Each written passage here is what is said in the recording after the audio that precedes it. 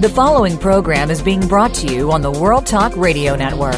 For more information about our network and to check out additional show hosts and topics of interest, please visit worldtalkradio.com. The World Talk Radio Network, where the world comes to talk. The views and ideas expressed on the following program are strictly those of the host or guests and do not necessarily reflect the views and ideas held by the World Talk Radio Network, its staff, and management.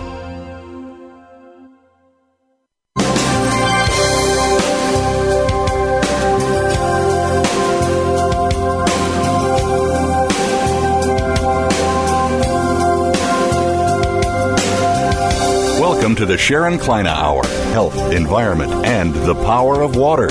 What you hear in the next hour could very well save your life. Now, here's your host, Sharon Kleyne. I want to invite you to listen to The Power of Water and the Global Water Crisis. I'm Sharon Kleyne. I chose several years ago to be studying the water crisis before it became fashionable.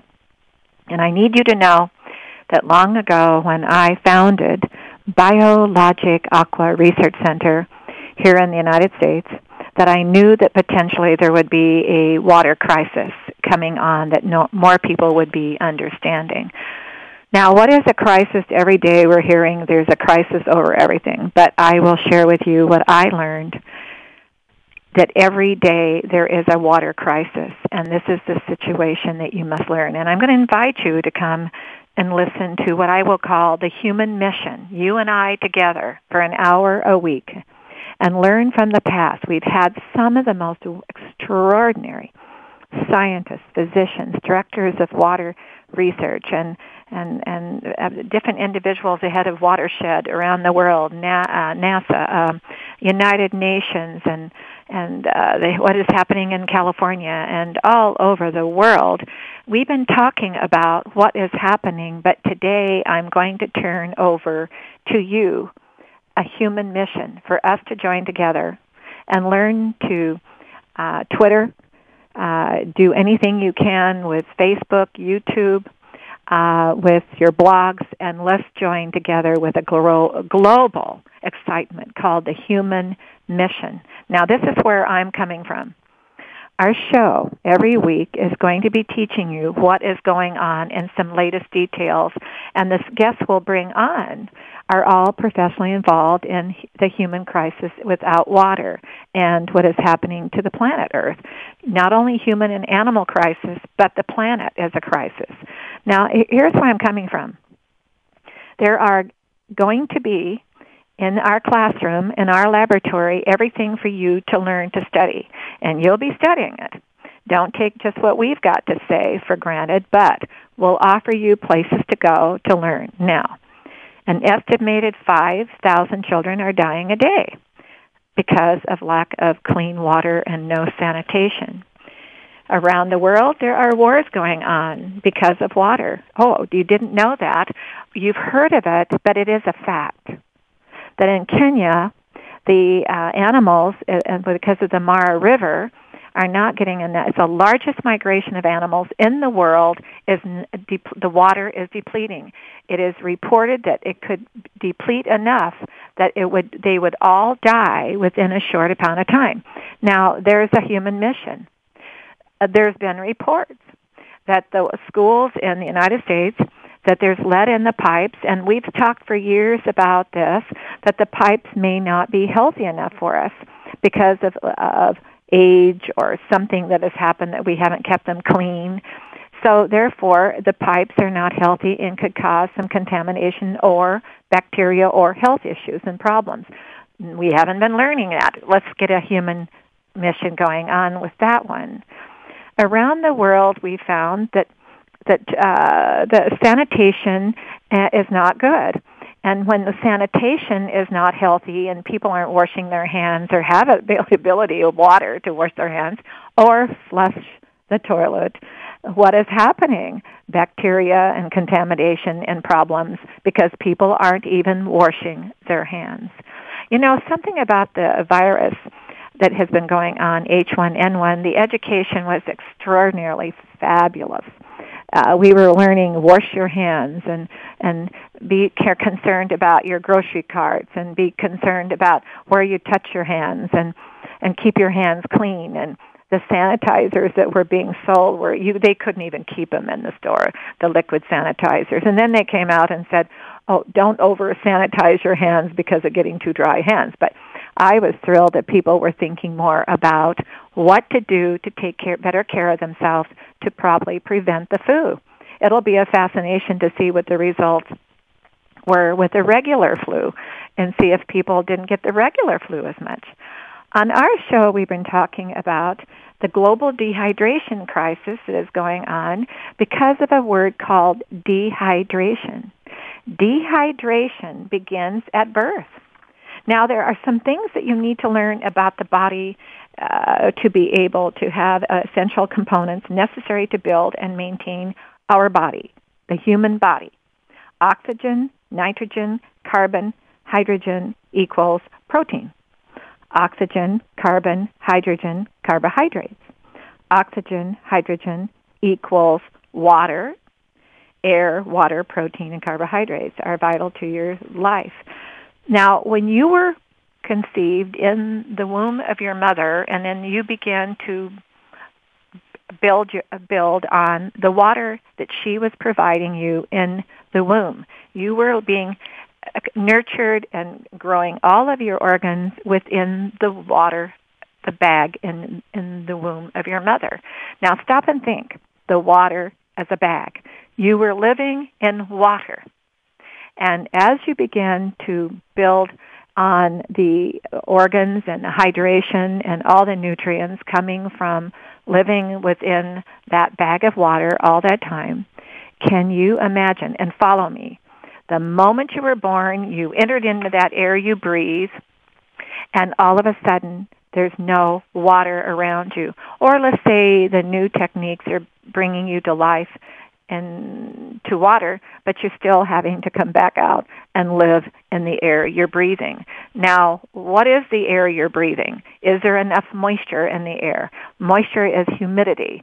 We describe that as a humidity in the air, moisture that you cannot see. When you do not have enough for you personally in the air and you're not drinking enough water. Now, I'm going to say it over and over. Drinking water is vital to the millions of cells that have life in the cell, in the molecule for you to live and be healthy. So when you're born and you begin to live on this planet, in this solar system, with water in the air, moisture, humidity, and you're beginning to live your life and you're not drinking enough water and there's not enough moisture in the air, remember, your dehydration process begins to speed up. And because when you're born, there are no two eyes alike, there are no two complexions of the skin alike, no two fingerprints alike, guess what? You are having a dehydration crisis. And around the world, even as we learned recently, about Yemen. In Yemen, they're having a war on water. In parts of the world, there's war on water. So remember, here in the United States and around the world, let's have a human mission and let's learn more from our classroom and the show each week. Today we have Dwayne Cecil, who's a PhD. He's from Idaho Falls, Idaho. He's a senior science advisor. He's been with NASA. He's been the chief of science and applications with the Global Change and Science programs. But we're going to discuss the ice on the moon. Our second guest is Tom Van Dek. He's the author of and trainer and speaker. He's out of Prescott, Arizona. Will be teaching us the absolute foolproof relaxation for busy people. Can we all learn that together? And that would slow down a little dehydration. We're going to listen to our sponsor, Nature's Tears Eye Mist, the natural method of moisturizing the eyes that have to have moisture, water, in the surface of the eye so the eyes have a healthy eyesight. Nature's Tears Eye Mist is a pure water with just a mist. We'll listen to Nature's Tears Eye Mist, our sponsor, and we'll be right back with Dwayne Cecil.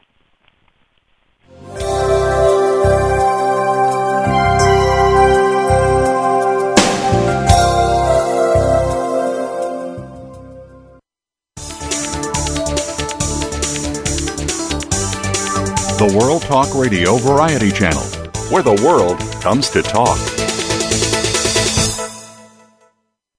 Discover the secret of Nature's Tears Eye Mist, an entirely different approach to eye care without eye drops. When your tear film is dry, your eyes feel dry. Nature's Tears Eye Mist naturally supplements the tear film with Biologic Aqua Absolute Premium Standard Grade of pure, all-natural water. Nature's Tears Eye Mist, just a mist. All natural, safe, convenient, no preservatives. Nature's Tears Eye Mist can be purchased nationwide at selected eye care professionals and drugstores near you.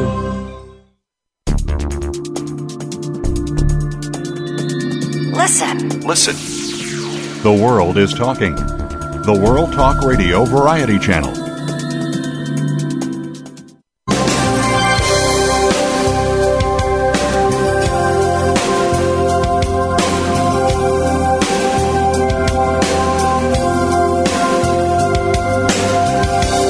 Listening to the Sharon Kleina Hour, Health, Environment, and the Power of Water.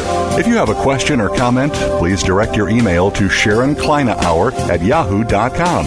That's SharonKleinaHour@yahoo.com. Now, back to the program.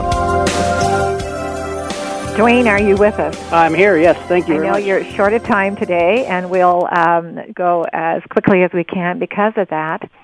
Want to thank you for joining us, and you have a PhD. Can you describe what that PhD is in?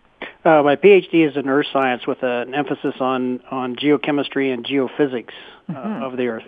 Well, today we were going to discuss the ice on the moon, and I want to know what you believe the education that could be given today in this classroom for people to think about how long did it take them to get to the moon to discover the ice? Well, it's actually a pretty exciting discovery. I mean, we've had some suspicion from radio signals that we've gotten from different sensors that we've had in orbit around the moon that when you get radio signals back from a rough surface, that it looks a certain way. When it comes back from a smooth surface, it looks a different way, and the smooth surface could be ice. Mm-hmm. So we've had some suspicion that there might be ice at the poles on the moon for some time, and then this latest discovery with the LaCrosse satellite impacting one of the poles and sending back some spectroscopic data that confirms, in fact, that there is ice there. It's quite exciting. Now, in this discovery, and they're doing the different technology methods of trying to discover life or water or ice or whatever. I mean, could there be any technology that they noticed there was a little moisture in the air that was not normally there because the ice was providing a little moisture in the air? That's not really the way that this discovery was made. Okay. We don't have the instruments sensitive enough to pick up the moisture in the air, the poles of the moon, and it's especially difficult to make those kinds of measurements in open space. Okay. But the spectroscopic data that came back confirms that in fact there's ice there, and that presents a lot of possibilities. Of course, NASA thinking of the moon being a place where we might have an exploration station. Mm-hmm. It's a possibility that there's water there. It doesn't look like there's probably enough water there to sustain any kind of a space station, but there's certainly some water has been discovered. Something that proving that there is we had a Nobel Prize winner on recently who in chemistry who had discovered there's life in the molecule, and it's like there's life in water. And therefore, if there's some ice there, there's something beginning that could become something very exciting for the future. Isn't it interesting when we think of the moon, Dwayne, we don't think of like we do with Mars and Venus and the other planets in the solar system. We always think of the moon all by itself, not anything to put any life on. No, that's a good point, and that's one of the things that the NASA science team is looking at. Is there any kind of microbial bodies in this ice that's at the poles? Yes, and how long did it take them to get to that discovery? I mean, how many years could you estimate? Oh, they've been the scientists at the team that's working on this has been thinking about how to make these measurements and what the possibilities may be since the first time we've had any kind of a satellite or a capsule circling the moon. They've been thinking about places that we could land spacecraft and satellites and capsules and where there might be water, where there might be ice. So it's been decades that we've really been thinking about this. Way back in time when the very first person developed a microscope to be able to look that far away. Sure. And the intrigue was, oh my gosh, Dwayne, I often think, the very first person on our planet that looked down at water. And I'm going to change the subject for a second, but they didn't think of it called the word water. And they looked into the water and they saw something there. They didn't know it was their reflection, but they thought that it was somebody else in the water. Right. And they found that the water was so important to them that without it, they could not survive. So they really thought there was something speaking back. They didn't have a mirror to know that was really them. Tell us about what you believe is the important message, the human message for people to understand how important water is for everyone.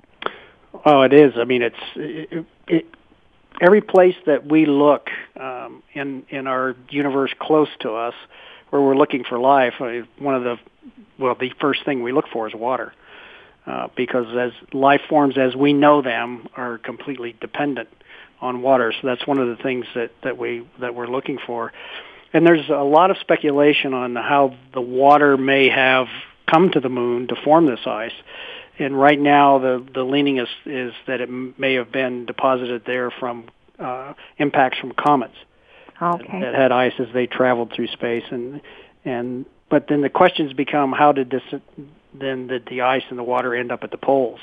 So there's a lot of questions to be answered yet, and it really isn't a fun research to determine. When you think of water as a living species, it's a life. And then you look at the life around us that we're taking so for granted. We are taking water for granted, even though different parts of the world do not have enough. They're not spending money all over the world taking priority funding on water. No, and we've talked about this before, Sharon. I think that it's extremely important that the United States, the people of the United States and the government of the United States has really started to discuss in some detail climate change and global warming. And I think that's extremely important, but that to me is not the main issue. The main issue is the population growth and our population centers being away from our natural resources or being too close to coasts. And the key to all of that is water. Now, you're talking about the population growth, and this is what has happened during the month of in December. We grew by in the United States with 308,248,298 people. We grew in that month 174,102 people. Now, worldwide, Dwayne, we grew by 1,424,000 people. Now, but grew. Right. But in the world of people living here to share the water on the planet Earth is 6,795,777,959. It's growing every moment of the day, and that means moisture out of the air has to be absorbed by all life on Earth, and that everything needs water to survive. And we cannot fight bacteria. We cannot live and survive without water. So this is why my show long ago, when we decided to do a radio talk show, and my background has been studying water for 3 decades, and I said, I'm going to call this the power of water. It's a dehydration crisis. Tell us more about what you have been learning about what might be a difference for a human mission for people to go and learn more. Now, we're learning that there might be ice there on the moon and that there's a crisis all over the globe, planet Earth. what do you think that people should be thinking about, that they could be learning more about to become part of a human mission to bring a seriousness to studying water on this planet? Well, what I think we really all ought to be thinking more about is that we are, in our lifetimes, we are stewards of the environment. And I don't think we concentrate, especially in the United States, concentrate on that enough. We really are stewards of the environment and all of the natural resources to pass on to future generations.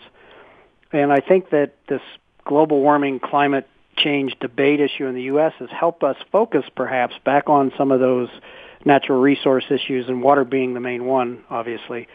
But it's helping us focus back on what is it that we want to pass to future generations. And as the population increases, and I don't think we realize it so much in the U.S., but as the population in the developing countries increases, and they look to a Western lifestyle, be it Western European or U.S. lifestyle, or Northern American lifestyle, they want to have that kind of lifestyle for themselves, and the key resource to that is water.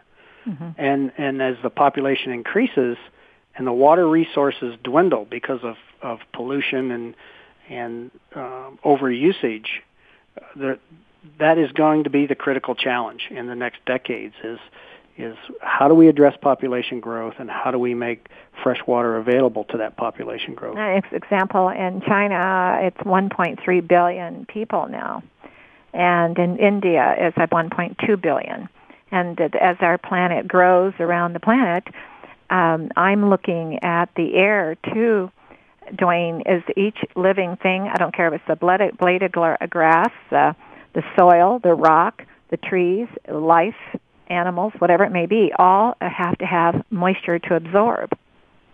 That's correct. And as we're living on the planet to absorb that moisture in the air, we can't see, but it's got to be there, or we don't live, or we become seriously contaminated and full of toxin. That people, I come onto a show and say, drink 8 to 10 glasses of water a day. What about the people who do not have any safe water to even drink? That's right. They can't have one glass of water a day. And those kinds of problems are becoming more chronic, and we're going to have to, all of us are going to have to address those kinds of issues as the population grows and the natural resources dwindle. The nations that are developing that can't get to the water that they need will have to turn to areas where they can get it, and we're overstressing those areas now. Now, when you said overstressing, that's a very interesting key word, because they are saying there are wars in the years way back in time that were caused because of water, and there are wars going on now that are subtly because of water. Yes, that's all correct. Over the world. Yep, that's correct. And we can look at California at what's going on with the absolute tragedy that was practically overnight, where people within a short period of time didn't have water for their economy. Then you've got people in Kenya, the Conservatory of Animals problem in the Mara River Basin, that their river is depleting to the point that those largest migration of animals in the world could die. And they said it wouldn't take very long if something really unforeseen would happen even worse. Then we go over to Yemen, and they're finding about the problems there. You go over to our pipes in our school systems here in the United States that have been studied, and the pipes are not healthy. So we have a human mission going on with learning more about how important water is for all life to be able to live, just live. And it's the absolute critical factor for agriculture.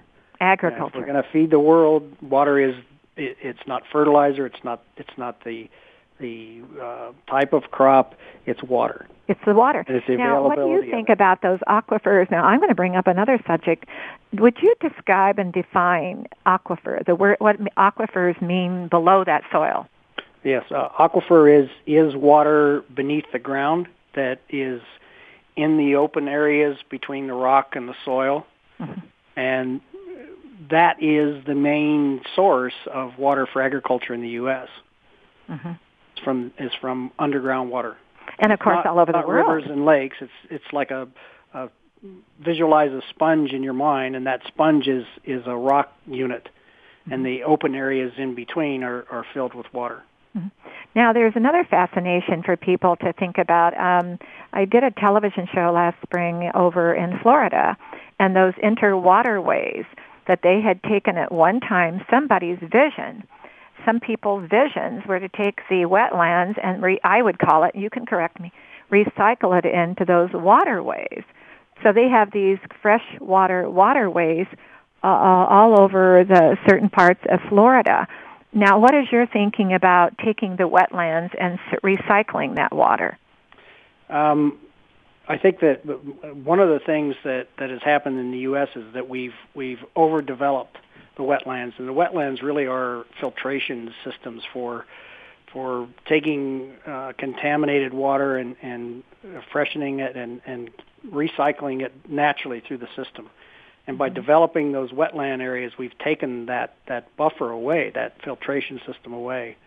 And I think if we can reestablish wetlands, and for instance, there's a huge effort in terms of people power and dollars to protect the Everglades, because that's the largest wetland filtration system in this country. Mm-hmm. And it's near the coast.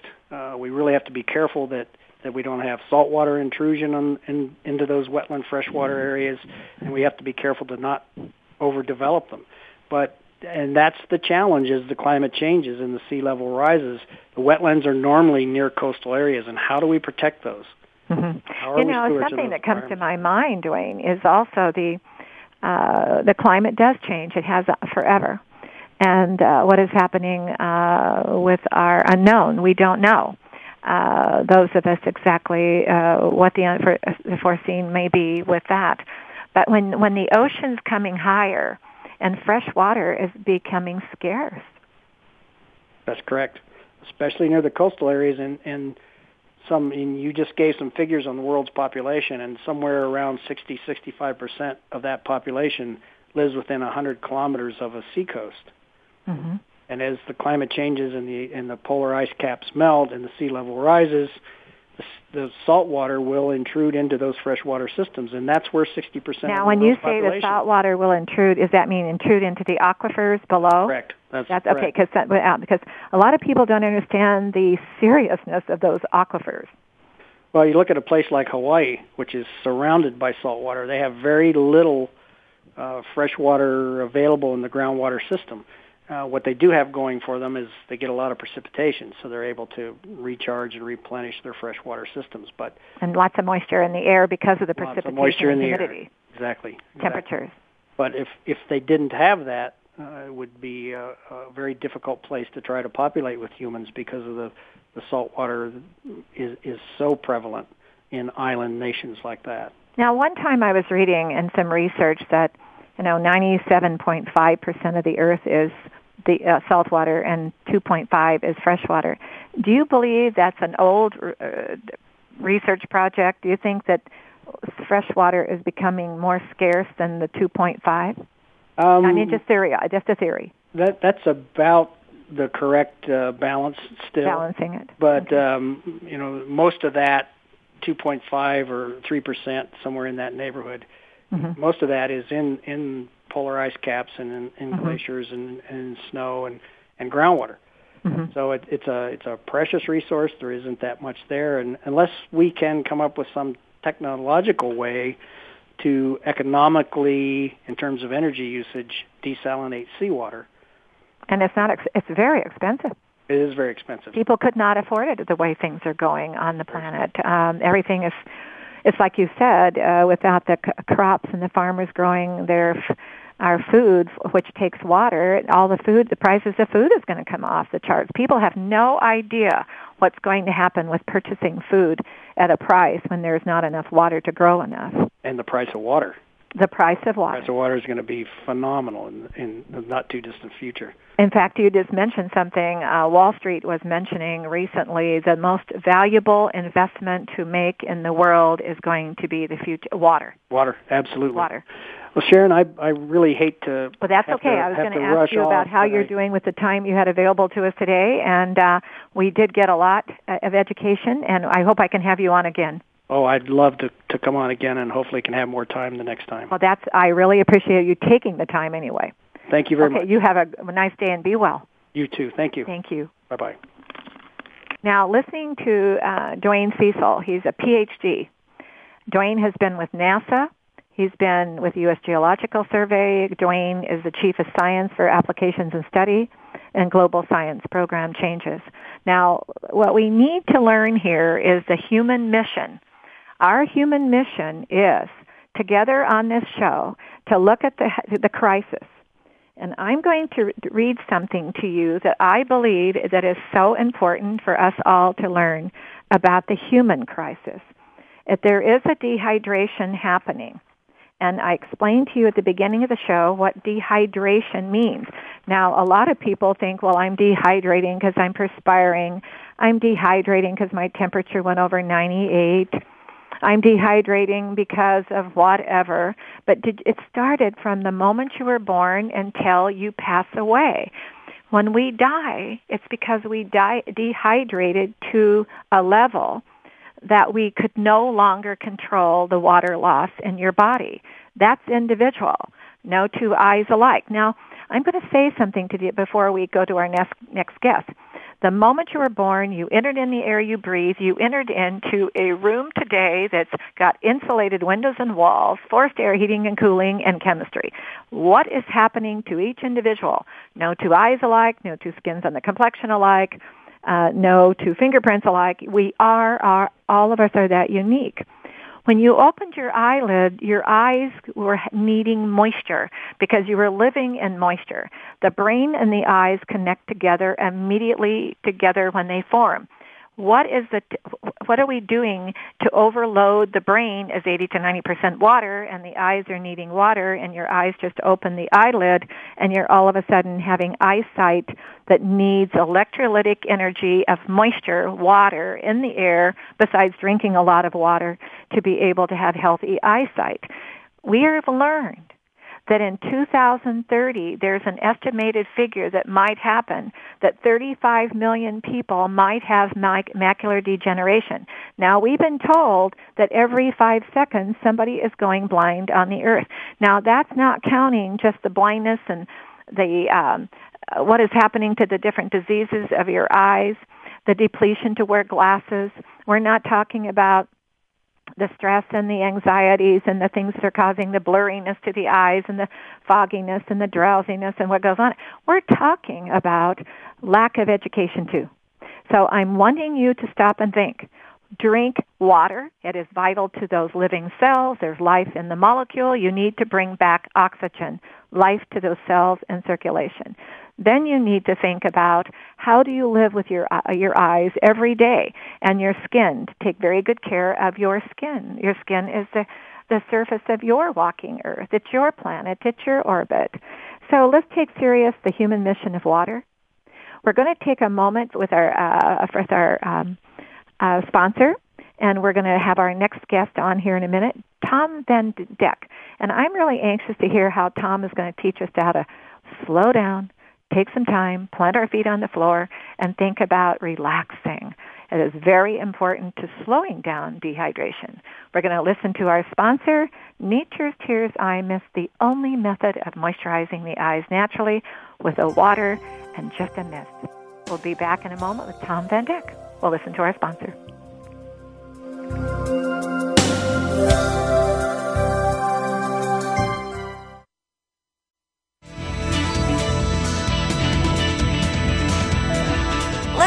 Listen.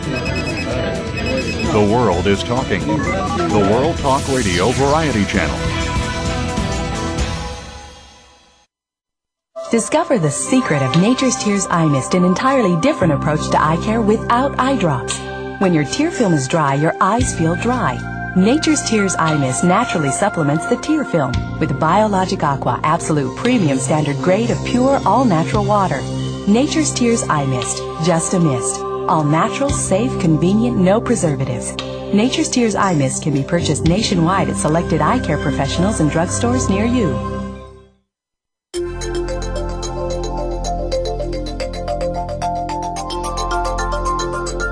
the World Talk Radio Variety Channel, where the world comes to listen and talk.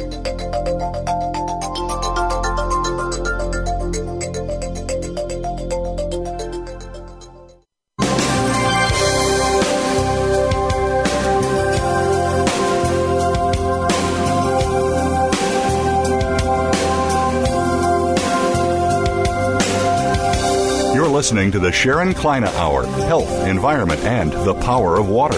If you have a question or comment, please direct your email to SharonKleinaHour@yahoo.com. That's Sharon Kleina Hour at yahoo.com. Now, back to the program. Tom, are you with us? Yeah. Hi, Sharon. How are you doing? Oh, very good. Good. I want to thank you for joining us today. I have been studying dehydration of the body and our planet as a fascination forever, and became the founder of Biologic Aqua Research Center years ago, and understanding of the air is not giving us enough moisture that we should have. But I've learned that dehydration is caused by stress. Number one, Tom. Yeah. And number one. If you cannot deal with stress, and you cannot deal with your attitude, and you can't deal with somebody else's attitude and outlook on life, and be mellow, or let's say objective about how they're looking at everything, we have a stress on ourselves, which causes a more dehydration, water loss of the body. We can hardly keep up with it. It's like looking at the soil and seeing, oh my gosh, that soil has a lot of stress on it because it is so dry. And the skin gets drier, the eyes get drier, and the body water level of the body gets so depleted because we're not drinking enough water, eating the right foods, and under stress, tension. Tell us about what you've been learning. Okay. Well, one thing specifically about that, I'm from Arizona, and I just watched a film last week, and it was about people getting lost in the woods or lost in the desert, and then surviving in the desert once they get lost. And he said that the number one cause of death is panic. You lose a lot more water that way. Can I share with you something to think about, and we'll move into this? I'll call it emotions. Panic, first of all, you haven't dealt with your emotions. You begin to panic. You're not dealing with what is common sense. You all of a sudden are controlled of by whatever, of lack of emotional control. It's kind of like looking at a car wreck, and I've used this for years, Tom, on dehydration and more studies, that if you see something so serious, don't panic, be emotionally controlled, do what you've got to do, do what you must do, and then after it's all over, let your knees fall, or you won't do anything you should do. And, have you been learning that with people's lives? And by the way, Tom, it isn't just the very busy people that are people that are too lazy or too much time on their hands, don't know how to relax because they've got too much time on their hands. They're bored. Have you ever thought of both of those, either too busy or too bored? Oh, yeah. Yeah, this stuff works for everyone, busy people and not so busy people. Right. Okay, tell us how you train. Okay. Well, the world's getting much smaller, and all these cultures are learning more from each other, and that includes stress reduction and spiritual traditions. And as a result of that, people are starting to discover the commonalities behind these traditions. So I take these commonalities and I break it down into anatomy. Now let's our audience follow common cultures, common social lives around the planet. And what did you find that meant to you so that the audience understands what you're saying? Okay. So with stress reduction and spiritual traditions specifically, people are starting to learn that there are commonalities between all these traditions. So I break it down into an anatomy so that you can personalize your own stress reduction program, and so that you can personally resonate with every aspect of the process instead of going with this tradition or that tradition, and then using the package that comes along with that. Now, when someone comes to you and you're a trainer and you're an author of how to do a lot of these different descriptions you just said for the relaxation for all people, do you interview them to learn what that might be? Yeah. Everyone has their own unique spirituality, even if they don't think of it in spiritual terms. Mm-hmm.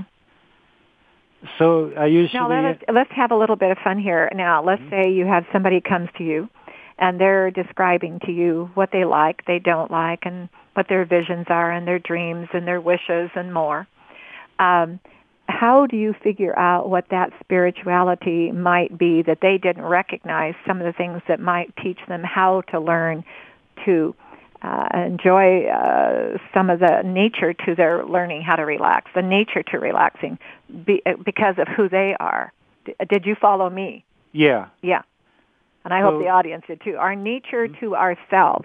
What can we learn that becomes naturally a talent or an ability for us to learn how to do this?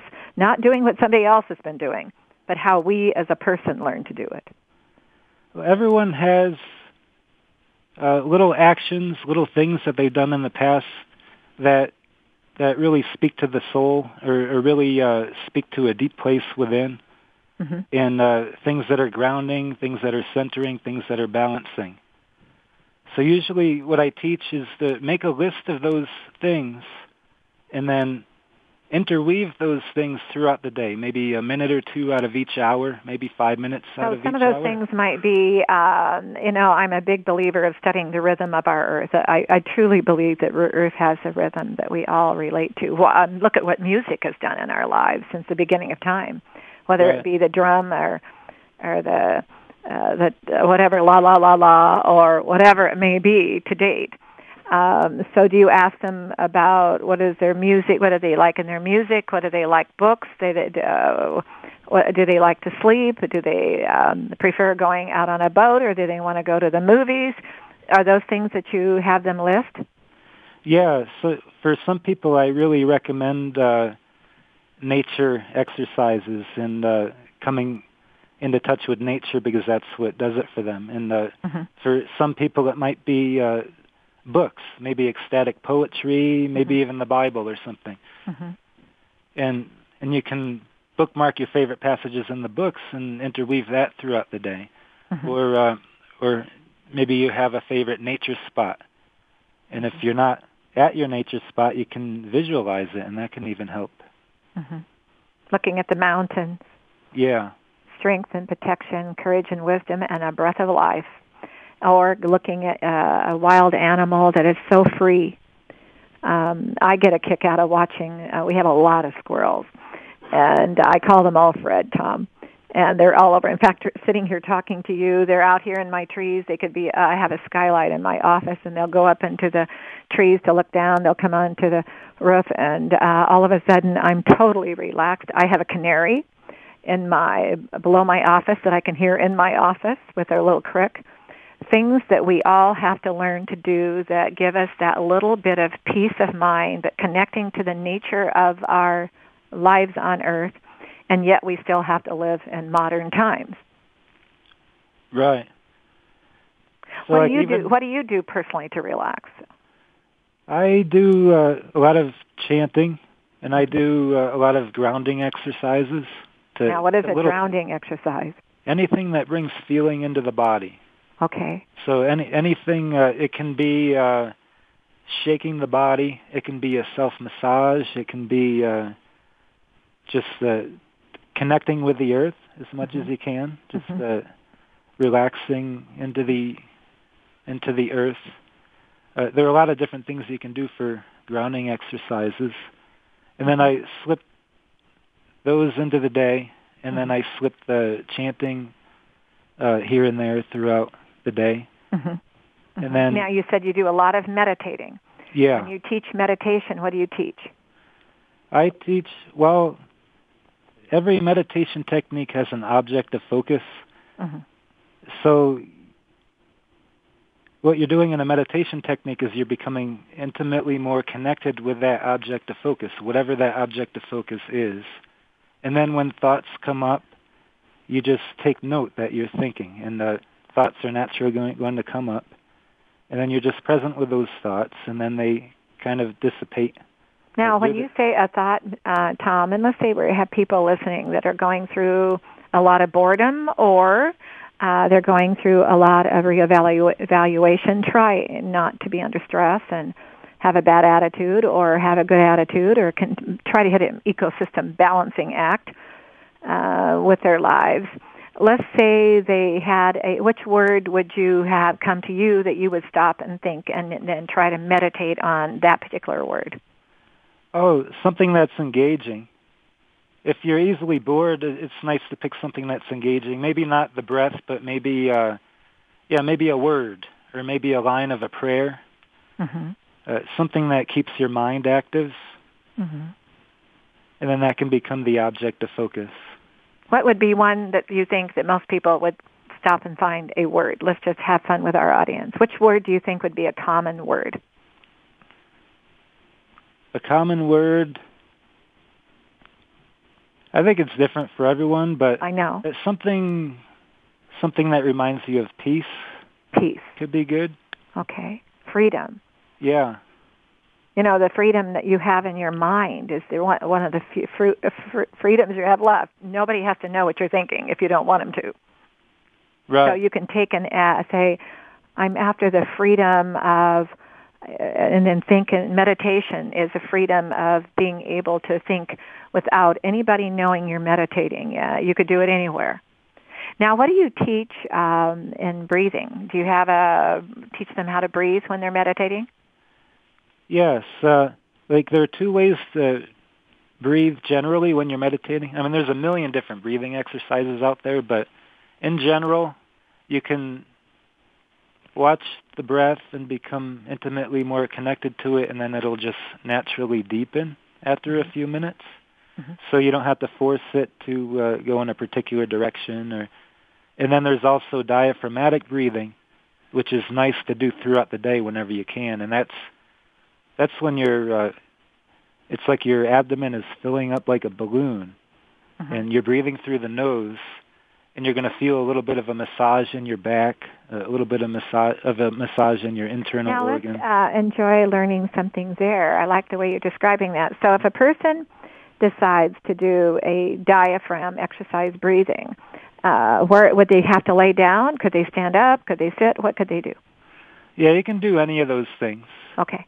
Now, would they put their hands on the abdomen to feel what was happening? You can do that at first to test it. Okay. Like you can put your 4 fingers together and then place those fingertips so then you breathe a couple in inches through the below nose? the navel. Yeah. Okay, you breathe in through the nose, and how long? What is the count to hold? Oh, just deep. Like there's not necessarily a specific count. Okay, so until you cannot do it any longer. In other words, breathe in until it becomes uncomfortable, and then you let the air come. Then you let breathe out through the mouth. Right. Right. Okay. How many times do you think a person? I have used this a lot, and I know a lot of people who do this a lot. Breathing. You could walk through a grocery store doing it. Nobody would even know you're doing it if you think you needed some extra oxygen, breath, some air. When you're talking meditation and they're learning how to breathe, they don't even have to let anybody know they're meditating. Maybe you could just taking a little, close your eyes. And by the way, they should learn to do this by a computer, Tom, more commonly. The computer is going to be one of the most destructing health issues to me because they're not educating how people sit at a computer, how they're looking at artificial light, and the tension through the body with doing that all day for hours a day.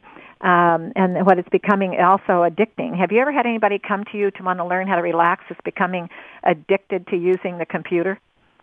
Oh, that's becoming more and more common these days. Yes, yes. And it's nice to take at least a couple minutes out and go back into yourself and clean up all the garbage that comes from a lot of computer use. Right. It's the education is not coming along with probably one of the most disability problems that's going to happen in time. It's not only just the eyes, but no end of carpal tunnel and the tension in the back and the tension in the abdomen, and they're not drinking enough water, and the air that they're usually at, where the computer's at, is probably indoors, where forced air heating and cooling and insulated windows, and there's not enough moisture to breathe. Now, is there some of the little key things fun little secrets that you think that people should be learning how to, whether they're bored or they're overly busy, how to relax?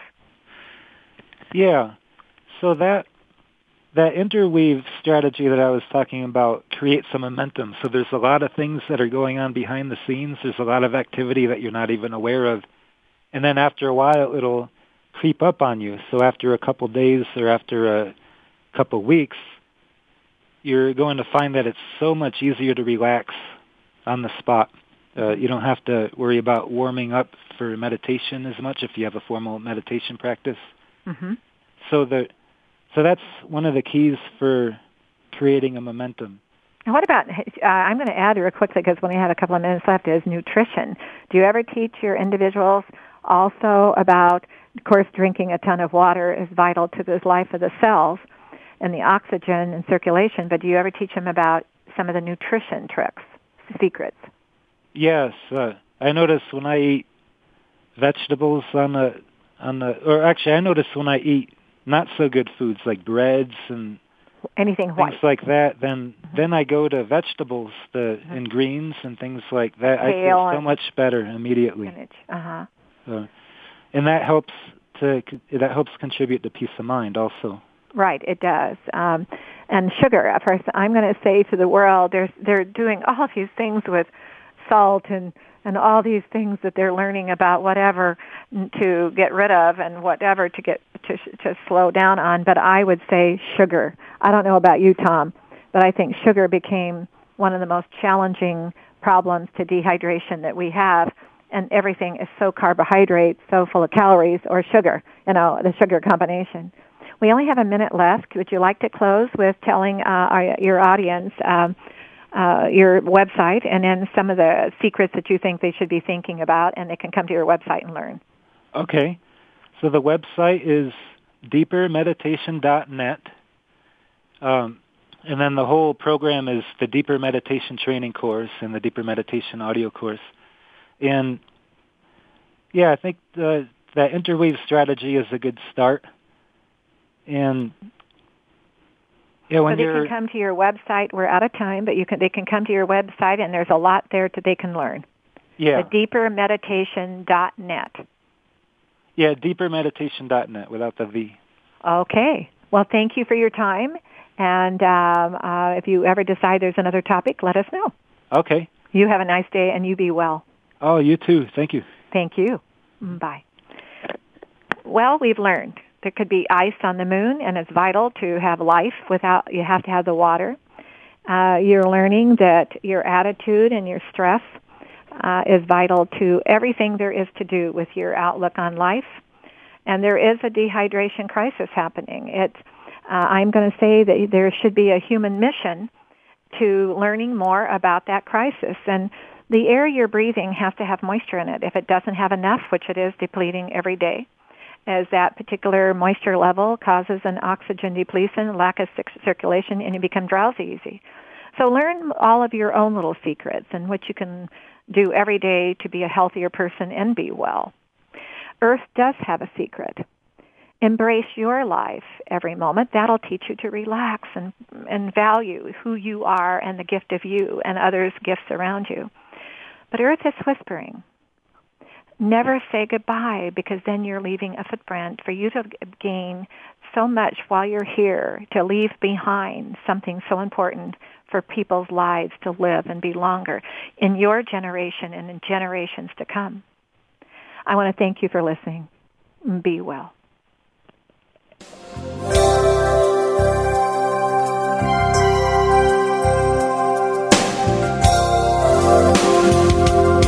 Thank you for listening.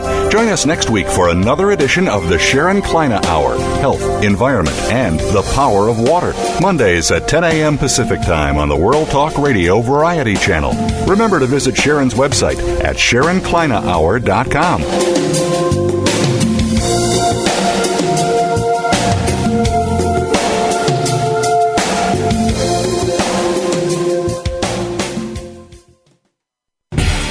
Thanks again for listening to the preceding program brought to you on the World Talk Radio Network. For more information about our network and to check out additional show hosts and topics of interest, please visit worldtalkradio.com. The World Talk Radio Network, where the world comes to talk. The views and ideas expressed on the preceding program are strictly those of the host or guests and do not necessarily reflect the views and ideas held by the World Talk Radio Network, its staff, and management.